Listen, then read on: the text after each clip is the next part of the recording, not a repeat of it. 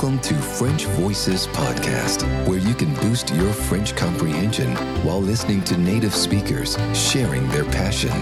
It's authentic, it's hosted by Jessica, and it's starting now. Bonjour à tous, bienvenue sur French Voices. This is episode 24. A working holiday visa is the perfect way to, do just what it says, that is to travel and to be able to work, to finance your trip, or simply to learn the language. And that's what my guest today is experiencing. So Sabine arrived in Australia a couple of months ago, and she's currently working as an au pair in a family in Sydney. And she'll tell us why she decided to Australia, how she found the job, how she found her host family, and what her typical daily routine looks like with the kid. And she'll also share her plans for traveling. So if you have some suggestions and some tips for Sabine to enjoy the traveling part of her stay in Australia, you're welcome to use the comment section at the bottom of the show notes. In this show notes, as usual, you will also find the whole transcript of the interview, a vocab list, and some comprehension questions. You can find them on French Your Way. That's the other podcast, FrenchVoicesPodcast.com/episode 24. Wow, that was hard. FrenchVoicesPodcast.com/episode 24. But just before we start with the interview, I'll give you a bit of a few vocab words to help with your comprehension of the interview. So we'll talk about les démarches. Démarche is a really annoying, boring thing. It's the procedures, the formalities, usually like all the admin papers that you need to do, les démarches. Une demande de visa. So demander is not to demand, it's to ask, to request. So une demande de visa is actually a visa application. That's when you request a visa. Host family. We don't say une famille hôte. It's not a literal translation. It's une famille d'accueil. So accueil, accueillir is to welcome. So it's the family who is welcoming you. La famille d'accueil. You will hear a few times the word feeling. Alors, feeling is, it's an anglicism. It's actually made up from the English. We love in French adding the ing, the ing that we pronounce really the French way at the end of some words to sound cool and stylish. Le feeling is the feel, like the instinct, the intuition. So to play things by ears a little bit. Faire quelque chose au feeling, by feel, by instinct. An interesting false friend is une librairie. A librairie, it doesn't mean a library. It is derived from, les livres, so that's the bookstore, librairie. However, a library is in bibliothèque. Bibliothèque. So it's a collection of books. Biblio is the prefix, like the root to say a book as well. Like the Bible, la Bible is the book. Une bibliographie is the list of the books that an author has written. Bibliothèque, library. Just stay tuned after the interview if you want to hear a little story of why I would be a terrible babysitter or a terrible au pair myself, because I had some adventures in that domain as well.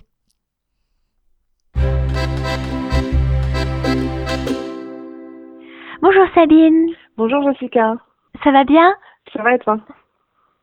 Ça va très bien. Oui, oui. Alors, peut-être pour commencer, je vais faire une petite introduction pour les auditeurs de French Away sur la façon dont nous sommes rentrés en contact toutes les deux récemment et qu'on a failli ne jamais rentrer en contact d'ailleurs.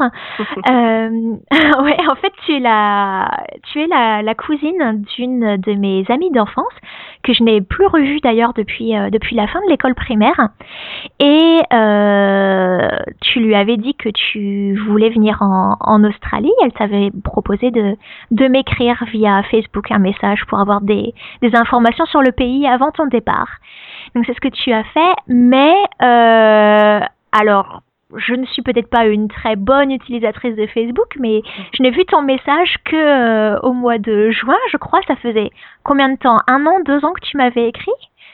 Non, ça faisait quelques mois que je t'avais écrit, mais quand tu m'as répondu, j'étais déjà arrivée en Australie. Oh oui, voilà, t'étais déjà arrivée en Australie du coup, mais ça faisait pas si longtemps alors, parce que j'avais un message qui était vieux de plus de 3 ans, donc tu vois. Non, c'était vieux de quelques mois. Bon, ça va, ça va. Alors, déjà, tu viens d'où en France? Alors, j'habite juste à côté de Paris, donc en Seine-et-Marne, à côté de la région de Meaux. C'était dans une ville ou t'as grandi dans un village? Alors, j'ai grandi plutôt dans un village, mais on a toujours été proche de Meaux, qui est plutôt une grosse ville. Donc. Et alors, donc tu as décidé de venir en Australie. Alors, pourquoi l'Australie? Alors, pourquoi l'Australie? Donc déjà, pourquoi je suis venue, peut-être? Oui. Alors, pourquoi je suis venue? Donc, en fait, j'ai fait mes études. J'ai eu mon diplôme en comptabilité et gestion.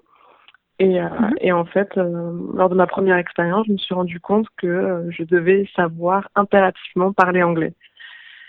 Ce qui n'est pas le cas. Donc du coup, je me suis décidée de partir dans un pays étranger pour pouvoir apprendre la langue. Mm-hmm. Et donc pourquoi l'Australie? Alors ça, je connais des personnes qui sont venues en Australie et qui ont une très bonne expérience, qui m'ont dit que l'Australie est un pays très sécurisé, on se sentait en sécurité dans la rue, que c'était facile de trouver du boulot, donc et que surtout c'est un très beau pays. Donc voilà pourquoi j'ai choisi de venir en Australie. Et tu avais déjà voyagé avant? Tu avais vécu ou voyagé dans d'autres pays? Ou c'est une première expérience? Alors c'est une toute première expérience, surtout un voyage aussi long. Je suis jamais partie de la France. Sauf l'été dernier où je suis allée à Fuerteventura, donc c'est une petite île espagnole, mais à part ça, c'est vraiment mon premier voyage. Waouh, donc c'est vraiment un grand saut. Comment tes parents ont appréhendé la nouvelle? Alors mon père au début était très content puisqu'il trouvait ça intéressant que je puisse améliorer mon anglais, surtout si c'était pour mon travail. Ma mère était assez anxieuse et finalement après ce sont les rôles qui se sont inversés. Donc mon père, avec le départ qui approchait, elle devenait de plus en plus anxieux. Et ma mère, elle, commençait à être rassurée puisque elle avait une collègue, son fils était déjà parti en Australie, donc elle l'a beaucoup rassurée. Mon père, de son côté, c'est pareil, il y a sa patronne qui a sa fille qui est en Australie aussi. Donc du coup, on a pas mal discuté tous ensemble. Donc ça a permis les expériences passées ont permis de les rassurer. Et, puis bon, après, je leur ai rassuré sur moi aussi. Je suis une grande fille maintenant, donc... il est temps de me faire confiance. Voilà, je me demandais quels étaient tes sentiments à toi, si tu étais stressée, parce que, bon, comme tu n'étais jamais vraiment allée à l'étranger avant, émotionnellement, ça a été aussi? J'étais un peu stressée, c'était surtout au moment du départ, en fait. Et sinon, j'avais bien organisé, je savais que administrativement, tout était OK. Ensuite, j'avais déjà trouvé mon boulot avant de partir de la France. Donc du coup, tout était déjà planifié. Et donc, ça m'a enlevé un poids. Et puis après, je me suis dit, c'est surtout une très, très bonne expérience pour en apprendre plus sur soi-même, pour se prouver certaines choses. On peut être indépendant, qu'on a besoin de personne et qu'on se suffit à soi-même. Et c'est vraiment pour ça aussi que je voulais partir seule et me prouver ça. Alors justement, au niveau des préparations, comment tu as préparé ton départ? Donc au niveau des recherches et puis aussi au niveau des formalités, qu'est-ce que tu as dû faire pour ton visa, etc. Alors au début, j'avais parlé de mon projet un peu à certains de mes collègues, puisqu'en fait, j'ai deux amis de ma fac qui sont partis en Australie. Donc du coup, je me suis dit, ça peut être un beau projet de partir aussi. Donc j'en ai parlé à mes collègues et un de mes collègues avait sa nièce qui a fait le voyage en Australie aussi. Comme quoi, tout le monde part en Il y a beaucoup de Australie. monde, hein, en fait. Ah C'est ouais, incroyable. Et donc du coup, il m'a mis en contact avec sa nièce. On a pas mal discuté, donc du coup, elle m'a un peu renseigné sur les formalités à faire. Et ensuite, j'ai trouvé aussi un site internet qui est très très bien fait, qui est Australie Australia, où il y a vraiment énormément d'articles sur toutes les démarches, donc l'avion, les formalités bancaires, etc. Donc du coup, j'ai parcouru vraiment tout le site. J'ai fait une liste de toutes les choses à faire. Permis international à faire. Oui, pour pouvoir conduire en Australie. Le passeport, évidemment. Ah oui. Et ah oui, tu n'avais pas de passeport. Non, j'avais pas de passeport. Donc, ce sont les deux formalités qui ne m'engageaient pas encore vraiment pour pouvoir partir. Et ensuite, il y avait la demande de visa et l'achat des billets et trouver un job. Donc, voilà, ça c'était les étapes d'après. Donc, vraiment, je faisais au fur et à mesure du temps, je pointais les choses sur ma liste. Alors justement, pour clarifier, tu es en visa en working holiday, visa vacances-travail, c'est bien ça? C'est ça. Ouais. Qui permet donc de rester 1 an en Australie et puis de pouvoir visiter et travailler, donc qui est accessible. J'explique pour les personnes qui écouteraient qui ne sont pas en Australie. Je crois qu'il faut avoir moins de 30 ans pour pouvoir le faire, donc c'est une très bonne expérience pour les jeunes. Voilà, c'est ça. Donc tu restes 1 an? Alors non, je reste pas tout à fait 1 an. Je reste 6 mois à Sydney dans mon boulot d'au pair. Et ensuite, je compte voyager pendant 3 mois pour découvrir l'Australie, puisque ce serait dommage d'être dans un aussi beau pays et ne pas le découvrir. Ouais, parce que là, tu visites plus la région de Sydney en ce moment. Donc, tu as dit que tu étais jeune fille au pair et tu as mentionné juste avant que tu avais déjà trouvé le travail avant de partir. Oui. Comment est-ce que tu as trouvé ta famille d'accueil? Alors, j'ai trouvé ma famille d'accueil via un site internet qui s'appelle Sand Babysitter. Ouais. Et donc, sur ce site internet, on voit une multitude d'offres de familles qui recherchent soit des filles au pair ou alors juste des nannies pour quelques heures de babysitting. Donc sur l'Australie, c'est un site australien ou c'était plutôt mondial? Je sais pas, c'est que uniquement pour l'Australie. Je ne pense pas. Je pense que c'est mondial, puisqu'à un moment donné, il faut rentrer le nom du pays. Pas le nom du pays, mais le code de la ville. Donc Sydney. Ah, d'accord. Mais je sais pas après si d'autres pays ont le même système, peut-être. Oui. Donc du coup, j'ai lu plusieurs offres. J'ai répondu à plusieurs offres. Et finalement, beaucoup de familles au début me disaient qu'ils avaient besoin de quelqu'un de suite, puisqu'en fait, beaucoup se prennent au dernier moment. Alors que moi, j'ai essayé de chercher 3 mois avant mon départ déjà. Donc j'avais eu beaucoup de réponses négatives. Et finalement, 1 mois avant mon départ, j'ai trouvé ma famille pour qui la date correspondait bien. On a fait une interview Skype pour avoir une prise de connaissance. Ils m'ont présenté à leurs enfants. Et finalement, après, ils m'ont rappelé, ils m'ont recontacté pour me dire que pour eux, c'était OK. Donc, si on pouvait avoir une deuxième session Skype afin de pouvoir finaliser tout le côté administratif. D'accord. Ah, d'accord, parce que donc tu as signé un contrat avec eux? C'est un contrat plutôt... Ce n'est pas un contrat formel, en fait. D'accord. C'est plutôt informel, mais pour savoir exactement quand est-ce que j'arrivais, combien j'allais être payée par semaine, mes tâches exactement. Voilà, donc ça définit un peu ton rôle et ça t'évite les mauvaises surprises que si tu arrives et qu'ils te prennent plus. Exactement. Et donc dans la famille, il y a combien de personnes et tu t'occupes de combien d'enfants? Alors, il y a les 2 parents, le père et la mère, et 2 enfants. Donc, une fille aînée de 6 ans et le petit garçon de 4 ans. Ils vont déjà pendant la journée, ils sont au kinder et à l'école ou il y en a un qui est le plus jeune est avec toi tout le temps? Alors, la grande, oui, est à l'école et le petit, il va en preschool, on appelle preschool, pendant 3 jours par semaine. Donc, pendant 2 jours, il est à la maison et puis 3 jours à l'école. Alors, et comment se passe ta journée type en tant qu'au pair? Quelles tâches tu fais pendant la journée?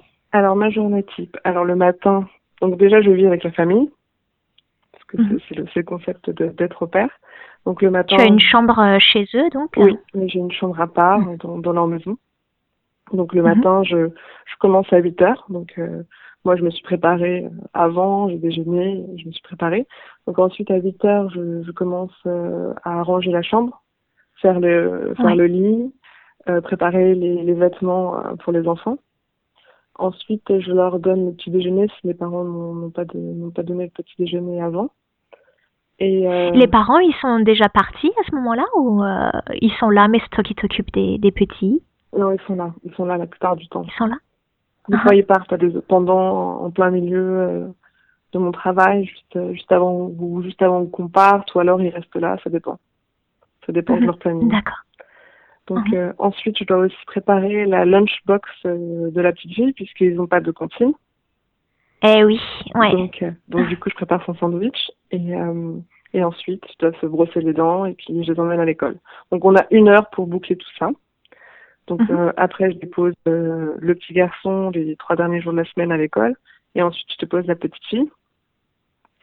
Donc les 3 derniers jours de la semaine, j'ai du temps libre entre le moment où j'ai déposé la grande fille, donc à 9h15, jusqu'à 15h15 où je dois aller la chercher à l'école. Oh, mais c'est super, hein. Ouais, c'est ta journée presque. Oui, ouais. Oui, ça c'est bien.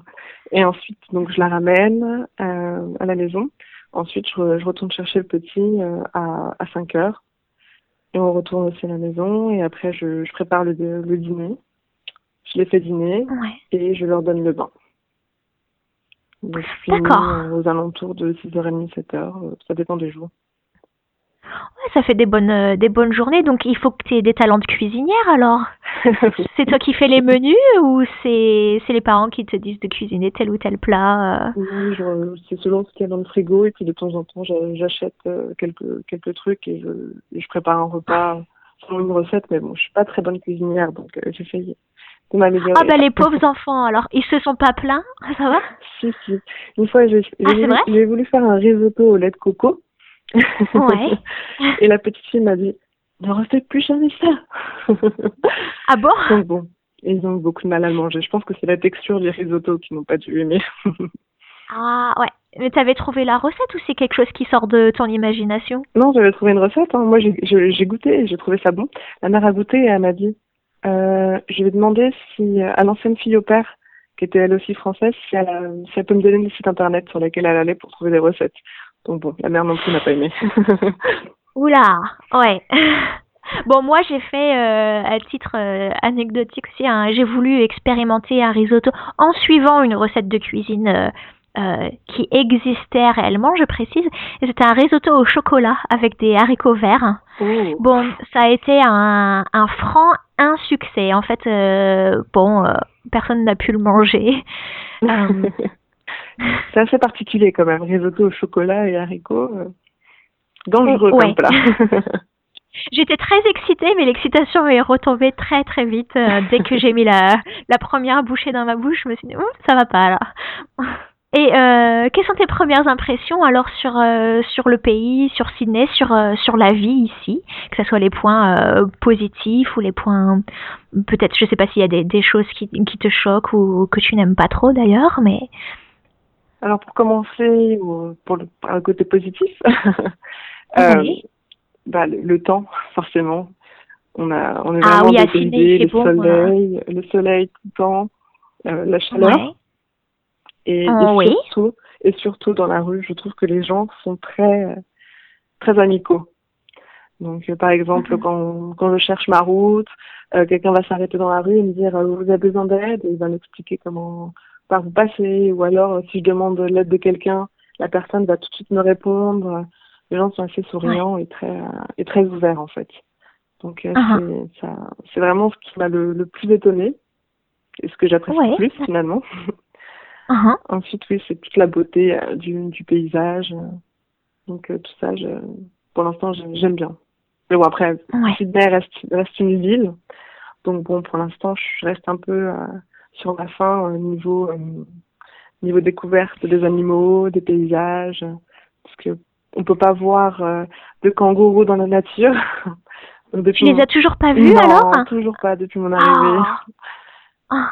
Donc normalement, c'est prévu pour le week-end prochain. Je vais dans un parc, mais il faut qu'on prenne la voiture et qu'on aille à 2 heures de Sydney pour pouvoir en voir. Donc, Waouh! C'est pas très accessible. Tu t'es essayé à la conduite à gauche alors? Oui. Comment ça se passe? Perturbant au début. Non, c'est le père, le premier week-end qui m'a fait conduire. Il m'a directement mis au côté conducteur et puis voilà. Il m'a dit bon bah maintenant on conduit. J'étais obligée de me répéter à gauche, à gauche, à gauche. Mais ouais, et puis conduire à Sydney en plus, enfin nous on l'a fait une fois, pas moi, j'étais censée être le copilote, mais bon, je suis très très mauvaise en copilote, mais c'était un enfer à Sydney, hein, avec toutes les différentes voies qu'on peut pas traverser facilement.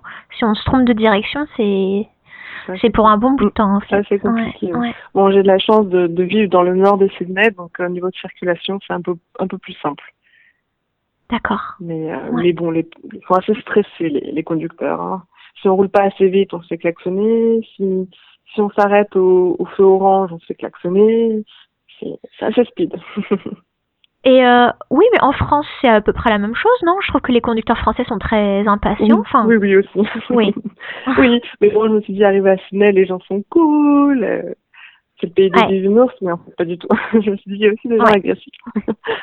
Bon, cool, mais il y a des limites, parce que oui, c'est vrai qu'en voiture, il y a beaucoup d'impatience. Mais bon, maintenant, c'est devenu inconscient. J'arrive à conduire à gauche sans avoir à réfléchir, en fait. Donc, d'accord, bien. Ouais. Et il y a des choses qui te manquent déjà de France, peut-être? Des bons pains au chocolat. Ouais. Parce que bon, ici, ils sont pas très très bons. Ou alors, ceux qui sont bons, ils sont vraiment tout petits. Donc, ce que nous, on appelle mini c'est très cher, hein? Oui, très très cher. Ah ouais. Donc oui, c'est ce qui me manque le plus. Et puis aussi, mes repères, en fait.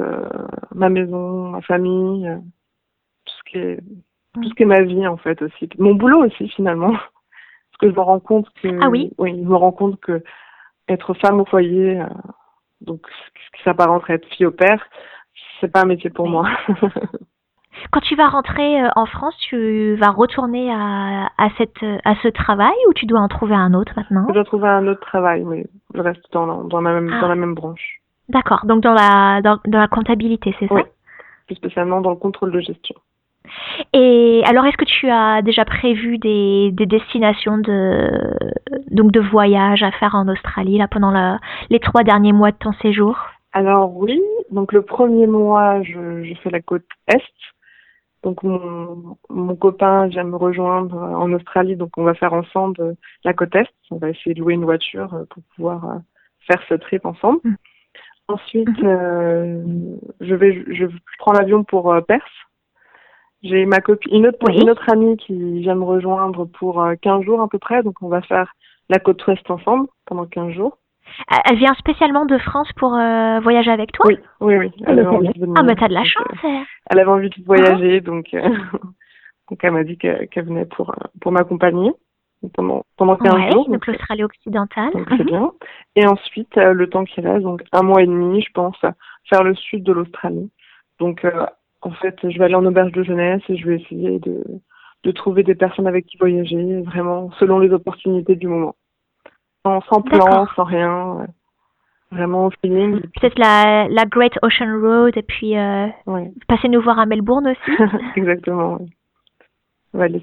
En tout cas, si tu fais la Great Ocean Road, tu verras très probablement des koalas dans les arbres, par dizaines parfois. Ouais. Donc oui, j'ai vraiment hâte d'être dans cette partie. Je pense que ça va être la partie que je vais le plus apprécier. Parce que finalement, à Sydney, même si être fille au père, on peut se dire c'est cool, mais ça reste un travail quand même. Donc je suis pas libre de pouvoir visiter ce que je veux, faire ce que je veux et être libre. Alors que les parties voyage, on se sent vraiment libre. On va vers les gens. Si on fait du couchsurfing, on va vivre avec plusieurs familles. C'est très très intéressant cette partie-là. Bon, mais t'es venu ici à l'origine pour améliorer ton niveau d'anglais. Alors, justement, à ce niveau-là, c'est comment? Alors, c'est quand même mieux qu'au début, puisque bon, j'ai quand même quitté la France.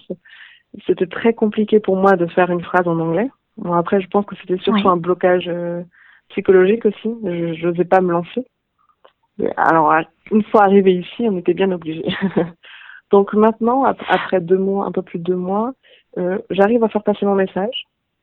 J'arrive Ouais. à comprendre le principal d'une conversation. Mais par contre, ma structure de phrase n'est pas correcte, en fait. Donc, faut que j'améliore ce qu'est ma grammaire et ma structure de phrase. Alors, comment t'en as conscience de ça? Est-ce que ta famille d'accueil te corrige, enfin t'aide avec ton anglais?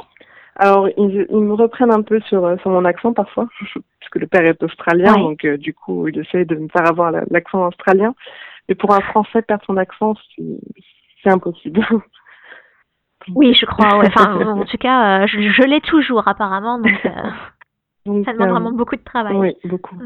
Donc, je m'en rends compte puisque quand je dis des phrases, en fait, ce sont des mots alignés qui sortent, mais je me rends compte que la structure n'est pas bonne. Parce que je sais qu'elle est pas bonne, c'est juste que comme je ne la connais pas, j'essaye de faire au feeling, mais je sais que c'est pas correct. Mais en même temps, je sais aussi que mon message est passé, que la personne a compris ce que je voulais dire quand même. Même si le temps utilisé n'était pas bon. Si tu aimes lire, je ne sais pas, mais ça pourrait être une bonne chose en fait de lire des romans ou même commencer par des BD ou des magazines en anglais parce que ça t'aide à visualiser et donc à absorber plus ou moins passivement les structures, la syntaxe anglaise en fait. Tu fais ça un peu? Oui, je lis beaucoup en fait. J'ai lu ici le premier tome de Harry Potter. Donc comme je connais déjà le film, j'avais lu aussi en français. Donc là, j'ai voulu lire en anglais. Comme ça, je me suis dit, c'est une histoire que je connais. J'avais regardé le film juste avant pour bien avoir l'histoire en tête, donc pour pouvoir pour faciliter un peu la lecture. Et ensuite j'ai lu aussi les chairs de poule. C'était des livres qu'on lit en étant enfant. Oui, donc tu piques ça à la petite peut-être? À la librairie, je me suis inscrite à la librairie, donc. À la bibliothèque, donc. Ouais. Tu vois, tu dis librairie pour library, en fait. C'est que ça commence à rentrer l'anglais. Ça doit être ça. Et comment on dit, comment s'appelle la collection chair de poule en anglais? Alors, c'est Gunson Birds, ou quelque chose comme ça, je ne sais plus. C'est un nom bizarre. Un nom assez compliqué. J'ai eu beaucoup de mal, d'ailleurs, à trouver la correspondance en anglais. Ah oui, je regarderai. C'est vrai que chair de poule, ça fait remonter des souvenirs d'enfance. Ça fait vraiment ça fait 20 ans que j'en ai pas ouvert, je crois. Tout le monde connaît, c'est tellement bien. Et du coup, c'est très très facile à lire. C'est un anglais très simple. Et oui, pour une c'est écrit pour les enfants. Ouais, c'est ça. Donc une histoire que je ne connaissais pas, j'ai vraiment tout compris. Donc après, je suis quand même passée au niveau un peu plus supérieur. Donc là, je suis en train de lire La Maison de la Nuit. C'est une saga. J'avais lu le premier tome en France, donc j'ai décidé de lire le tome 2 en anglais. Donc comme ça, je connais les personnages, je connais un peu le décor, mais je connaissais pas l'histoire même de ce tome-là. Et j'ai lu d'autres tomes. Je viens de finir le 3e tome tout à l'heure. Donc très bien. Et d'ailleurs, c'est une bonne suggestion que, alors pour les auditeurs de French Voices, Jacques Bernard de French Books on Wheels, que j'avais interviewé dans l'épisode 13, il donne aussi ce conseil de lire ou des livres qu'on connaît. Donc en fait, tu as dit que en lisant la suite d'une saga, tu es déjà familière avec les personnages. Oui. Ou que tu avais lu les Harry Potter parce que tu avais déjà vu les films, donc ça te permettait déjà d'apporter une aide à la compréhension. Donc ça, c'est une bonne chose à faire quand on apprend une langue étrangère, effectivement. C'est exact. Bon, maintenant, je pense pouvoir passer au niveau supérieur. La prochaine fois, je vais emprunter un livre dont je ne connais pas du tout l'histoire. Que tu ne connais pas. Pour pouvoir voir si j'arrive aussi à capter l'essentiel. Puisque là, dans la saga, je lis, je ne comprends pas toutes les phrases, mais je capte l'histoire quand même. Donc je passe à côté de plein de choses. Je comprends pas tous les décors. Je peux pas vraiment avoir l'histoire en entier, mais ça n'empêche pas pour la compréhension globale. Et je prends plaisir aussi à lire en anglais, donc c'est une bonne chose. Ouais, bah ça c'est deux mots très importants que tu viens de dire à mon avis quand tu parles de déjà de plaisir qui est essentiel parce que évidemment si on n'aime pas le livre qu'on a entre les mains, ça ne sert à rien de se forcer. Mais le deuxième ce qui est aussi très bon à prendre pour les apprenants étrangers, c'est que voilà, tu n'as pas besoin de comprendre tout. Tu as parlé de compréhension globale et c'est bien ça dont il s'agit parce que parfois on a des bonnes intentions et moi quand j'ai commencé, je pense mon premier livre en anglais, pareil, j'avais pris un petit cahier que j'avais acheté exprès avec dans l'idée de chercher dans le dictionnaire tous les mots du livre que je ne comprendrais pas pour les noter et pour les apprendre. Mais le problème, c'est que ça devient très vite frustrant et décourageant si on doit chercher 1 ou 2 mots par phrase et ça ralentit considérablement la lecture. Donc il faut accepter de ne pas tout comprendre et de continuer. Ouais, ça c'est une bonne note ça. Et alors, le retour en France, tu y penses ou pas encore? Pas encore pour l'instant. Mais j'ai les 2 filles que je connaissais déjà en France, qui étaient en France et qui sont venues en Australie. Il y en a une d'entre elles qui est partie, qui est revenue en France, qui elle était contente quand même de revenir et de retrouver sa famille après 7 mois en Australie. Ouais. Mais bon, par contre. Oui, ça fait que 2 mois. Oui, ça fait que 2 mois. Mais je pense quand même revenir aussi en France parce que beaucoup de personnes avant mon départ m'ont dit oui, mais tu vas rester là-bas. Beaucoup de gens restent en Australie une fois qu'ils y sont allés. Mais pour l'instant, non, j'ai pas eu le coup de cœur en fait. Pour l'instant, j'aime bien l'Australie, mais je me vois pas y vivre en fait. En fait, parce que je fais pas un métier que j'aime et que je suis pas avec mes amis et ma famille. Peut-être que ça y joue aussi, mais. Bon, et tu as des projets d'avenir? Mes projets d'avenir, oui, à mon retour en France, bon déjà faut que je trouve un boulot et après je compte me prendre un appartement et puis vraiment construire ma vie, commencer ma vie d'ailleurs. Parce que... Ouais. Donc ton premier appartement, tu étais chez tes parents encore jusqu'ici? Oui, j'étais chez mes parents, donc du coup oui, c'est un réel projet. Mais bon, à mon retour, je vais quand même rester encore quelques mois chez ma mère, le temps de trouver un boulot et le temps de remettre un peu d'argent de côté pour pouvoir après se lancer dans un appartement. Donc, Ah bon, et bien alors l'Australie t'aura vraiment apporté beaucoup de changements. Donc aller à l'étranger et puis vivre sans ta famille pour la première fois, c'est vraiment un voyage initiatique en fait. Oui, c'est ça. Ouais, ben on va conclure ici. Donc d'ailleurs, je te souhaite de bonnes choses pour le reste de ton année, de ton séjour en Australie. Merci beaucoup. Et puis pour tes projets en France, pour ton premier appartement à toi, à ton retour. Et j'espère que tu retrouveras du travail facilement. Oui, je m'en fais pas trop pour ça. Ça va? Ouais. Oui, avec un bon niveau d'anglais, ça devrait aller. Ah oui, c'est vrai, tu vas pouvoir mettre ça sur la première ligne de ton CV, bilingue. Oui, et j'aimerais. Ça va t'aider, c'est sûr. Très bien, ben, merci beaucoup Sabine. Merci à toi. À plus, au revoir. Au revoir.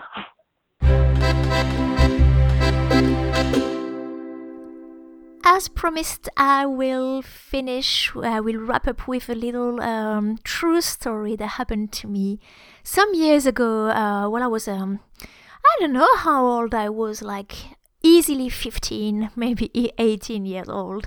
And I was babysitting a little girl who was the daughter of our friends.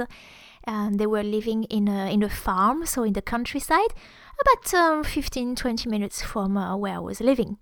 And so I was supposed to just be there for the evening, and I also was sleeping at their place, and I would be just given a lift back to my home the following day. So it was just so that the parents could go out for the evening. And I didn't have any problem with the little girl. I'm like great with kids. They usually they like me. We played, read stories. The problem is I'm a real coward, and I still am when it's. I don't like it when it's all dark around me. So I have a very wild imagination. So I was in the living room downstairs. The little girl was upstairs already sleeping, I guess. And I started hearing some noises. And I was thinking of all these like horror movies that I saw as a like teenager, like I Know What You Did Last Summer and Scream. And I didn't even know whether it was my imagination or if it was real noises that I could hear. So I was just like really intently listening, but sure enough, I was hearing some noises, and they were coming from inside the home. And so I was not very brave, and I still wouldn't be, I think.